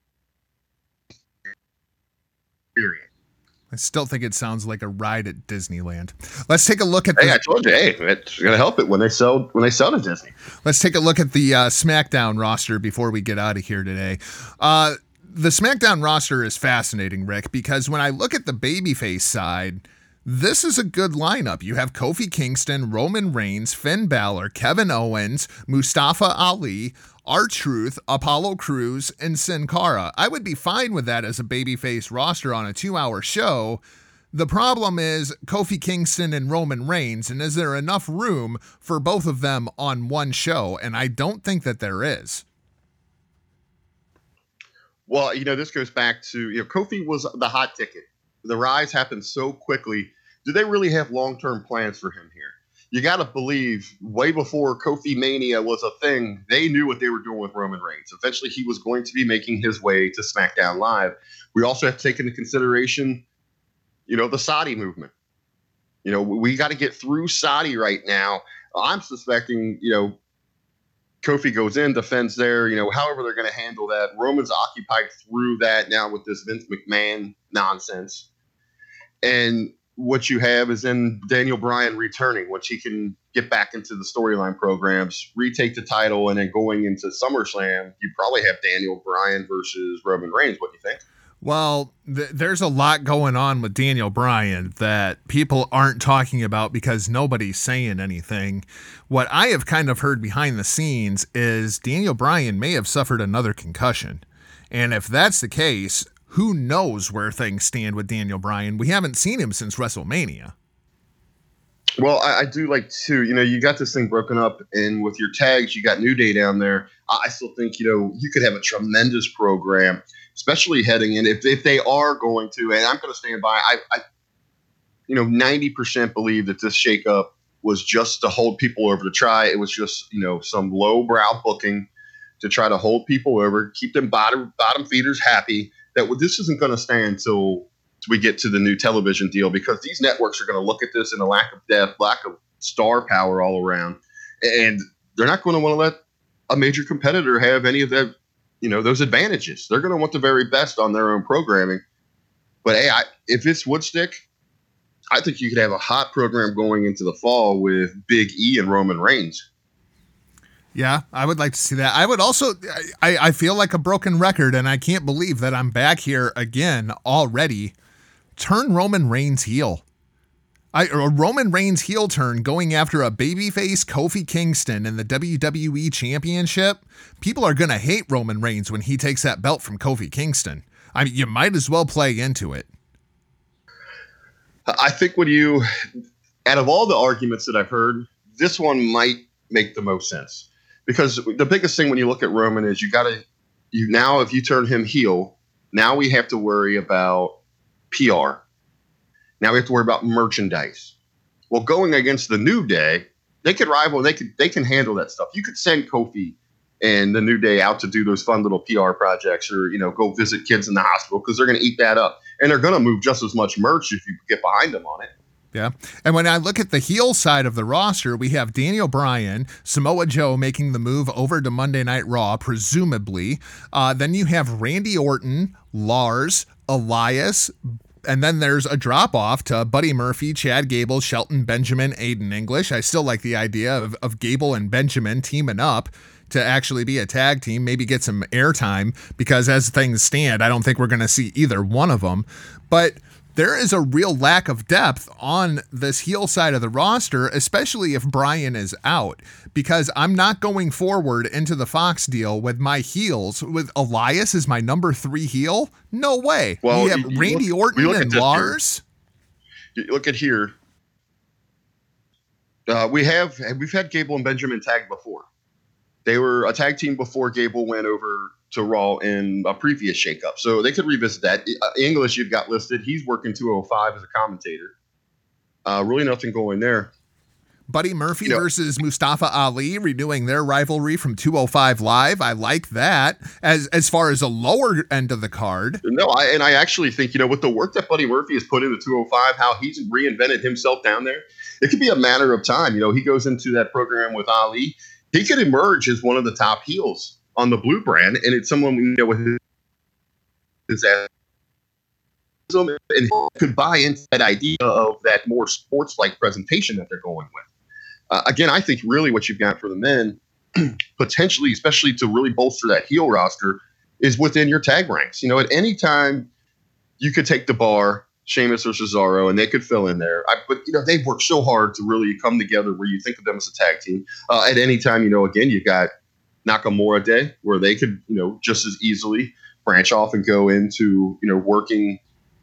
Well, we'll talk about one of them having a singles match this Tuesday. Right, where they could go work into those. As I said, you could do something with New Day in different combinations. When Kofi does drop that title, Big E would be a tremendous heel. Or, singles baby. In any case, you could have Xavier Woods working on the lower end of that card. Him and Mustafa Ali could be a good program, or him and Buddy Murphy could be a good program at some point. The other one that's going to be interesting is where things kind of stand with Lars, because I think Vince McMahon and Lars both think that Lars is going to be a big, big star. And it's going to be how the WWE Universe takes to Lars Sullivan, because I think this is going to be a swing and a miss. And if the plan, I'm going to tell you this right now, we haven't learned a goddamn thing.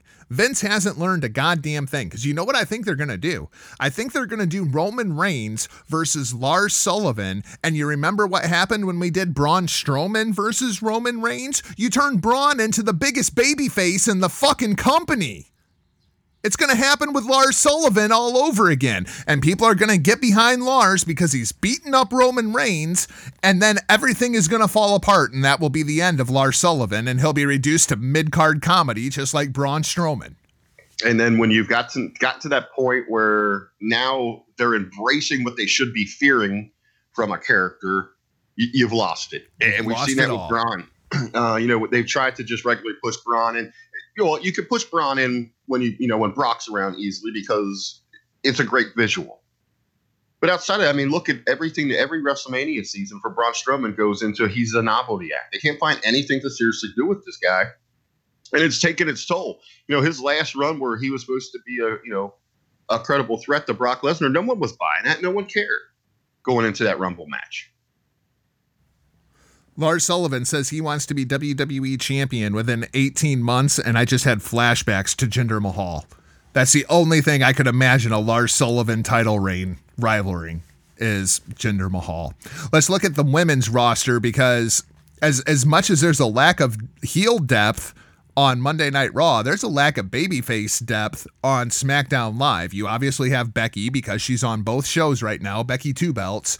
And then you're all the way down to Carmella. Carmella is the default, de facto number one babyface, while Becky is over on Raw feuding with Lacey Evans. You have Carmella, Kairi Sane, Asuka, and Ember Moon. That's what I have the babyface roster at. The heel side of the roster is deep. You have Charlotte on top. Then you have the tag team champions, the Iconics, Mandy Rose. I have Bayley on the heel side of the roster after what happened in Montreal this weekend and the reports coming out. Then we have Mickie James, Lana, Liv Morgan, Sonya Deville. Wouldn't surprise me if they throw Mickie over to the babyface side of the roster and just pay it no attention, kind of like the Charlotte heel turn. Just so you have a little bit of depth on that babyface side of the roster. I've seen some other shakeups here too. I mean, you could easily tell a story with an undercard program where Deville goes to the baby side, with an eventual breakup between her and Mandy. Another thing we have to take consideration for both brands' women's divisions, they can really spice it up at times where you could possibly need just that championship program, and then you can float your tag champions too. Now, I would highly suggest that we get someone that's going to be more of a draw than the Iconics representing this tag division, because you're going to want those individuals to be sort of like that old school IC champion where they can be absolute workhorses. It'd be great to see them every now and then hit all 3 shows in 1 week or something like that to really put that division over, build that credibility behind it, which really makes you question that decision with the Iconics and how long lasting is that going to be. Was that just something to was it they wanted to test Sasha or something like that, or we need something because it was so babies over strong heavy at WrestleMania. We need to give somewhere in here where we're going to swerve some people here and give something to the heels, and that was it. It'd be interesting to see where those go there. I assume that we're going to get Kairi and Asuka versus the Iconics in short measure. I don't like the Kairi Sane call-up whatsoever. Number one, I don't like Paige with Kairi Sane and Asuka. That just seems like a very out-of-nowhere odd pairing where personalities just are going to conflict terribly. The other thing is, obviously, I wanted it to be the Sky Pirates. Go ahead and bring up Io Shirai as well. Hell, make them a stable. Put all 3 of the Asian women together and call them Asian Day, or call them the Asian Experience. Call them the Happy Endings for all I give a shit. But put all 3 of them together. That would make sense. The Robert Kraft Experience. That's what they should be called. The Robert Kraft Experience. RKE. Yeah, I could get behind that. With Paige, I know the personas, they're on a little bit of, they're on different ends of the spectrum here, the way you lay this out here. But I want to give it a chance. Let's see if Paige can evolve. Let's see if she can take her character in a different direction and become a good leader for these two. Obviously, they need a mouthpiece if they're going to survive. But even the pairing of Kairi and Asuka, that just very conflicting personalities. Instead of just calling up the Sky Pirates themselves, it was, okay, no one's going to notice. Let's just put the Asian girls together. We already got one we have no idea what to do with. Kairi's already been, she's already had enough of her shots down there in NXT. It's one of those, piss or get off the pot sort of deals. So it's something that they really didn't put too much thought into, in the long term. It's something they had to make a move with. They got Paige sitting there, who obviously, who can talk. She's been a part. She was a GM or all that, or whatever the hell, a commissioner, whatever the hell she was. So they had to do something with her, and they're still touting out that stupid movie for whatever reason. Yeah, I must be getting ready for Blu-ray release. You know who I would have really loved to have seen in that position? I think would have been so much more effective and really brought a new kind of perspective and vibe to the division. And it really would have done so much more for the ladies would it be Drake Maverick. Interesting. We have heard there on some of the house shows, they've been putting Maverick with EC3. Do you like that pairing on the main roster? I do. Those guys were gold. That's how they got themselves over in TNA. They played off each other so well in TNA. But, with that, why does, with Drake, let him have a couple clients? He is very talented. Yeah. This guy brings it to the table. He understands it. He gets it. His persona is off the charts. And when I say put him in there with the ladies, Paige can't take bumps and get in there and mix it up. So it'd be okay. It's not like you need it. Actually, he would be more in a comical role where you do get a spot, maybe where they take the titles and they run into the LOP. And he's, pulling a spot with Nia or Tamina or something like that. Well, and that's the other thing that I worry about is Paige is so much bigger than both Asuka and Kairi that just visually it doesn't work. It's the same problem that people had with Titus O'Neil when he was managing Apollo Crews. It just doesn't work. You can't have the big guy as the manager. You got to have the Leo Rush to the Bobby Lashley, not the other way around. Man, now I sit here and think about it, man. You could have created almost with the Drake Maverick, having him work, have him have like a women's tag, have him still associated with the AOP, put him with EC3. I mean, you could create like a modern day Bobby Heenan. Yep, the Heenan family. You betcha.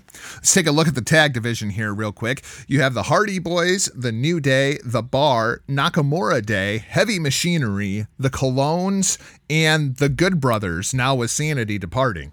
So that's still a pretty deep tag division, but again, I just don't trust them to actually use more than 2 of these teams at a time. Well, you look here. I mean, how long has it been with the Colognes? I mean, they might still be dealing with injuries. Sanity's gone. Probably a month or so with the Good Brothers left. They have no idea. There's nothing in me that believes that they have anything really for Nakamura Day. They don't know what to do with them individually. They don't know what to do with them together. And yet Shinsuke is going to re-sign instead of going and fighting Kota Ibushi for the Intercontinental title. Well, it's all about that money. We don't know what New Japan's going to offer him there. That's might be fair. comfortable here in his lifestyle.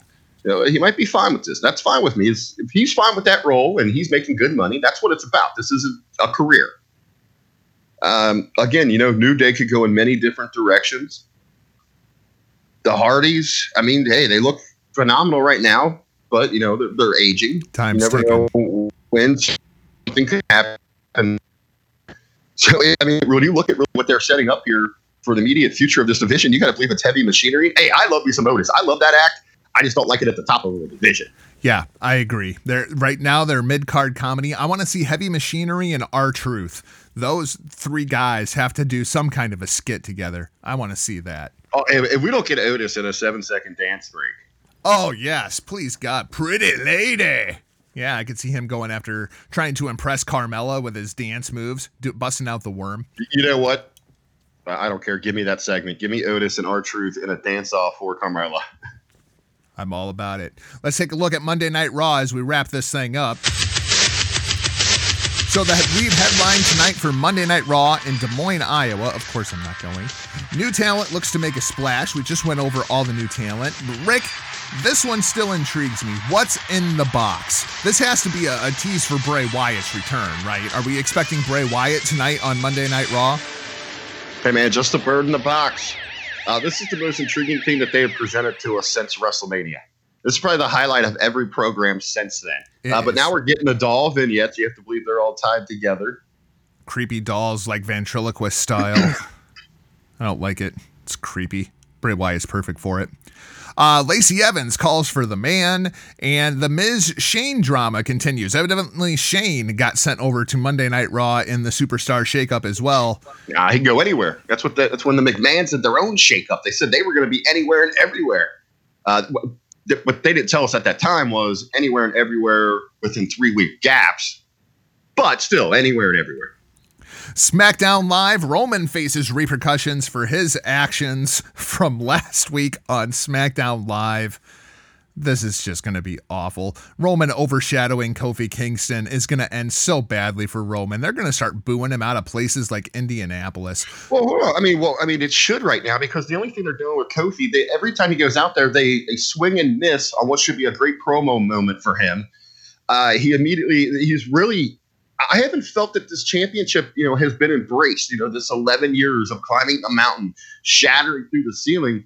It seems that it's already taken a back seat to, just how they regularly book the New Day with just, I don't know, slapdick antics that we're accustomed to with them. You would expect that like any heel could come out at any time and just challenge Kofi for that title because right now it doesn't seem anybody wants to be coming after it. It's not like even about that moment, hey, I've done this. I want to be this grand champion now. I want to show people. And then it just isn't just about, representing the full-blooded African Americans. And I mean, this again, Kofi Mania should be for everybody. It should be, hey, it took me 11 years. outside of when he came out and challenged Seth Rollins, he hasn't done anything with it really, where he showed that he is proud to be this champion. Now it's more about Big O than anything else. Yep. Kofi Kingston's going to take on Shinsuke Nakamura. This should be a dream match. We should have this newly crowned WWE champion that everybody's been waiting for against the big badass Shinsuke Nakamura. And it's just like a tweet. Like nobody cares. Big O and Xavier Woods going to be at ringside. Evidently, we're going to keep this Kevin Owens thing going with the New Day. This is just awful. This guy was supposed to challenge Kofi Kingston for the WWE Championship at WrestleMania. And it just awful. Or not Kofi Kingston, Daniel Bryan. He was supposed to be in the Kofi spot. Is this, are we going to get to a point? I know for a long time you've been wanting Kevin to kind of take that role as one of the top babies and run with the thing. Is this more of a setup, though? It screams setup, doesn't it? Like, nobody trusts Kevin Owens at this point. He hasn't been babyface long enough for you to trust Kevin Owens. Well, I mean, he doesn't have the best track record with friends either. Yeah, there is that. He even alluded to that, said, I don't have any friends left because I beat them all up. And then, Rick, for some reason, the man is going to come around Tuesday on SmackDown Live and take on the Queen. Becky versus Charlotte on SmackDown? What? Already. Why? Who did Charlotte go in there with last week? Oh, Carmella. And coming off of WrestleMania when Charlotte should be furious and you go about 50-50 in a match with Carmella and then just pick up a win. Hey, man, Carmella's own Charlotte Flair. Carmella tell you all about it. She beat Charlotte Flair. Even more reason that Charlotte should come out fired up and just take it to her. Yeah. Yeah, it's one of the more baffling things. I almost feel like this superstar shakeup, they've kind of booked themselves into a corner. They'd be better off to just do away with the whole damn thing and unify these rosters. It's a lot of the reason why I'll stand by it here to close out this WWE talk. I don't think it's all that important. People are putting too much stock in what this means going to, the new television deals in the fall. Obviously, moves like Roman, those are going to stand. But the rest of this thing, I'm not so sure. And I'm not sure that we don't see this entire thing go away by SummerSlam. So that's going to wrap things up for this week's show. Thanks for listening, and if you haven't yet, please hit that subscribe button. Then go visit our friend Jamie over at Last Word on ProWrestling.com for all of your pro wrestling needs. Also visit Ryan K. Bowman over at TheGorillaPosition.com as they tell the stories of pro wrestling storytellers. Find us at HackerHameen.Podbean.com every Monday in the locker room. Hameen Media as well. Links to everything, Hitting the Marks. You can find me across all social media platforms at NotJargo RBV. Where do the peeps, the freaks, and the geeks find you? Well, as always, you can keep up with me across all social media at The Real RBV. Want to say a very special thank you. Send a very special thank you out to Mr. BWO, Stevie Richards, for filling in for me on HTM Sports last week. But I'll be back. Looking forward. Lots of sports stock coming up. And we'll be hitting the airwaves tomorrow afternoon with that. It almost felt like WrestleMania weekend, man. I watched so much freaking basketball over the course of the last 2 days. Right, we got basketball. We got hockey playoffs. We got some developments in Major League Baseball, though it's early in the season. And, oh, yeah, that NFL thing's coming up. What's that? The NFL shakeup. Yeah, the NFL Superstar Shakeup goes down, starts on Thursday. Huckleberry and I will be talking all about it tomorrow. Twitch.tv/Hitting the Marks. Also, until then, you can find us over at Last Word on ProWrestling.com, TheGorillaPosition.com, HackerHameen.Podbean.com, the Hameen Media Discussion Group. Links to everything, HittingTheMarks.com. We'll talk to you Friday at the Hitting the Marks Pro Wrestling Podcast. For now, we're off like a prom dress. See ya! Point your fingers. Label me. I don't give a I'll be your bad guy. Stop, go!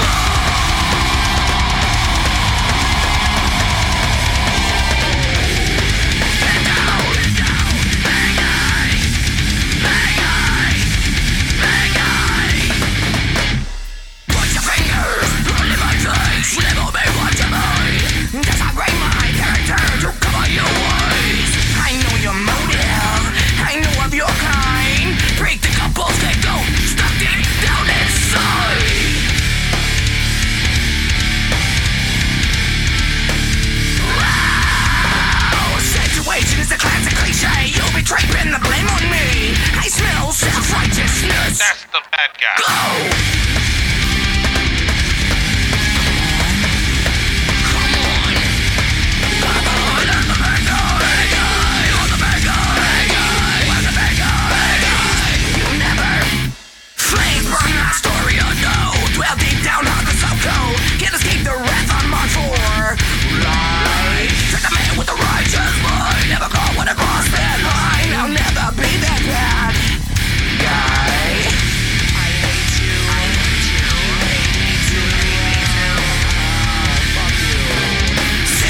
Is a classic cliche. You betray, pin the blame on me. I smell self-righteousness. That's the bad guy. Go!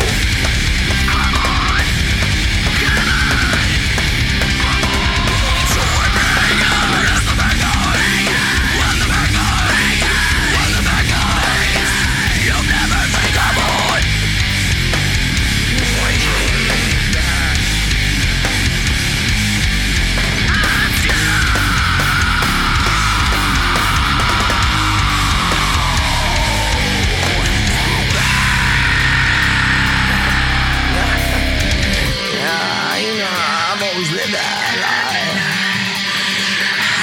Your bitch and I lied. She was at home with me last night. I'll be your bad guy. You know I will be your bad guy.